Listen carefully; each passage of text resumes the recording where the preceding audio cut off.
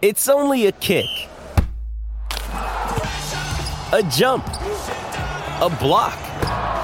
It's only a serve. It's only a tackle, a run. It's only for the fans. After all, it's only pressure. You got this. Adidas.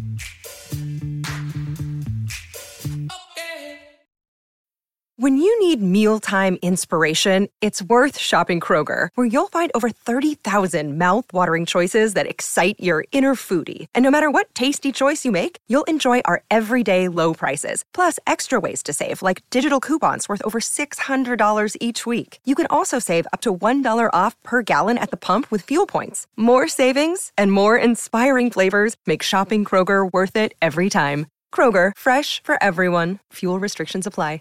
So, Will, when I was at Emerson and going to 30 games a year between 88 and 92, I got into the press box, I think, once. And my God, that perch was unbelievable. It was below what was then, I think, the 600 Club is what they called it, where there were 600 very special seats above. And then once they've rebuilt now, that's a very high spot at Fenway behind the plate.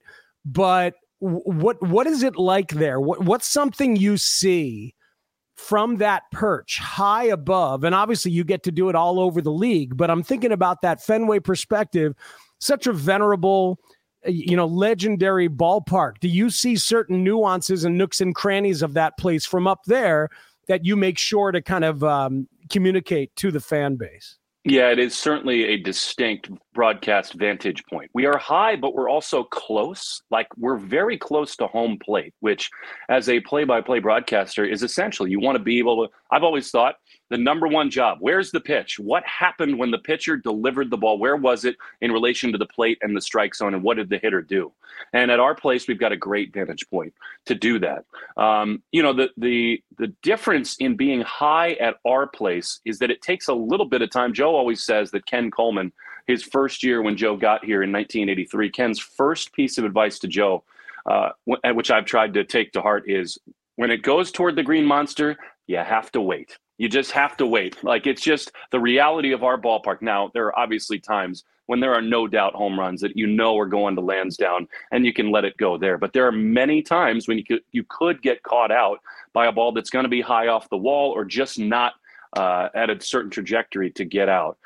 We're a little bit blocked down the lines, the corners, like by the fist pole and by the pesky pole. And that's another one where you got to wait. Like the other night, we had the bases loaded in the ninth inning against Baltimore, and Trevor Story hit a ball right to the base of the pole. And you have to wait for the umpire to signal fair ball, which you do. And so then you see the ball carom into the corner and 2-run score. It was not until I saw the replay that it was like 2 feet from being a game-tying grand slam behind that little cutout wall and underneath and off the base of the pesky pole. I just think, one of the things about this job that's marvelous is Fenway Park. And I try once a homestand to just walk the ballpark, because I think we can all get in routines where you just park your car, you walk in the gate, you say hello to the security guy, you get in the elevator, you go to your booth, you go to the field for batting practice, you talk to the manager in his office, and you very much rote in your routine. I try to break myself of that.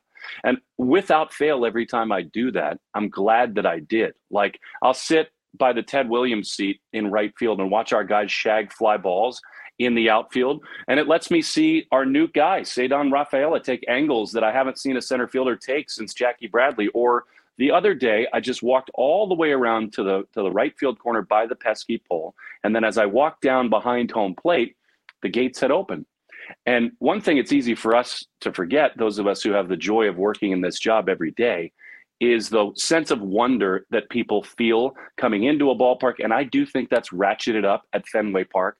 Like, I walked behind home plate as someone who appeared to be in their 60s, and you could tell they were a visiting fan. It was their first time at Fenway Park. They walked up the ramp behind home plate and looked at this expanse of green and the wall and left, and there was a childlike audible gasp, like, oh my God, this is the most beautiful thing that I've ever seen. And I think it's important to not be jaded by the fact that you're working in one of the great living, breathing cathedrals in all of pro sports in the world. And so, yes, when I'm sitting at that vantage point, looking out at the Citgo sign and the Monster and the downtown skyline and this just amazing expanse of verdant green, you do think about Ted Williams and Yastrzemski and Manny and Ortiz and Pedroia on the dirt at second base. And that ballpark, I do think, evokes sense of memory and history in a way that very few do. And we're blessed to call it our office every night. Oh, man, I couldn't agree more. Whether it's my, childhood Red Sox fandom and Fenway love, or now what I've had with 25 or 30 years being around Wrigley pre and post renovations, and the desire to try and keep that aura, keep that sense of history. And as you walk around in that empty ballpark, let's be honest, as a play-by-play guy, you have the freedom to go in as early as you want and go anywhere you want in the ballpark. And that sense of kind of ownership of the entire place, as long as it goes along with the reverence, it's sort of essential to do the job, isn't it? Because you're the conduit to not just the ballpark, but the entire building, the entire experience. You got to be able to speak to it from a comfortable place of confidence, I think. Sure you do. And I think that our place is a living museum, and there are nooks and crannies inside the ballpark that, by the way, come into play in the course of a game. Like we have a tunnel just past third base called Canvas Alley.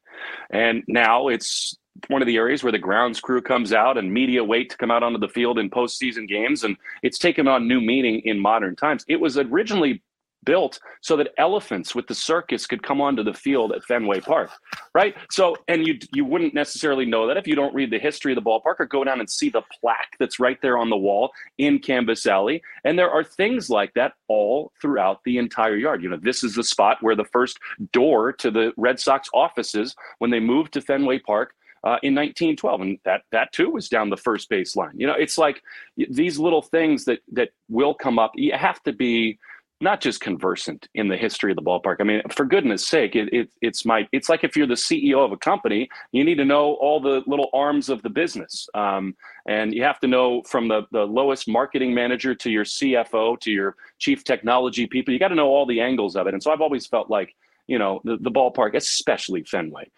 is such an important element of Red Sox fandom and history. And I just think it's really important. And the first time I did this, ironically enough, was in COVID when no one was in the ballpark, and the team would be out on the road and we'd be doing games from our broadcast booth alone off of TV monitors.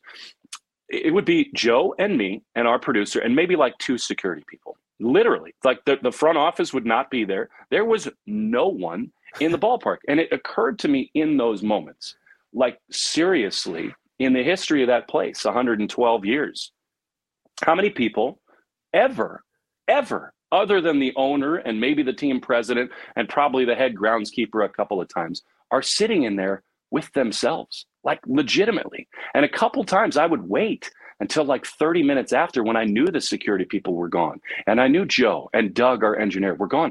And I would just sit in the front row behind our dugout and look out at Fenway Park and just kind of soak it in and the quiet of it.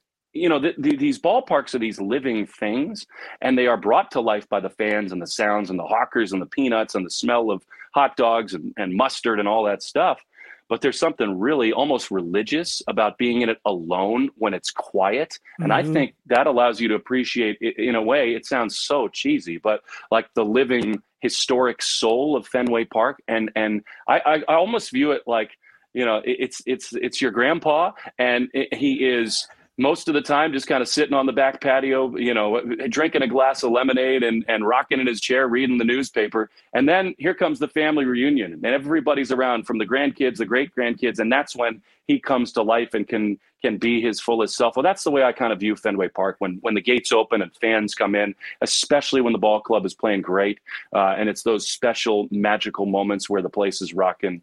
It really is a treat to call that place home.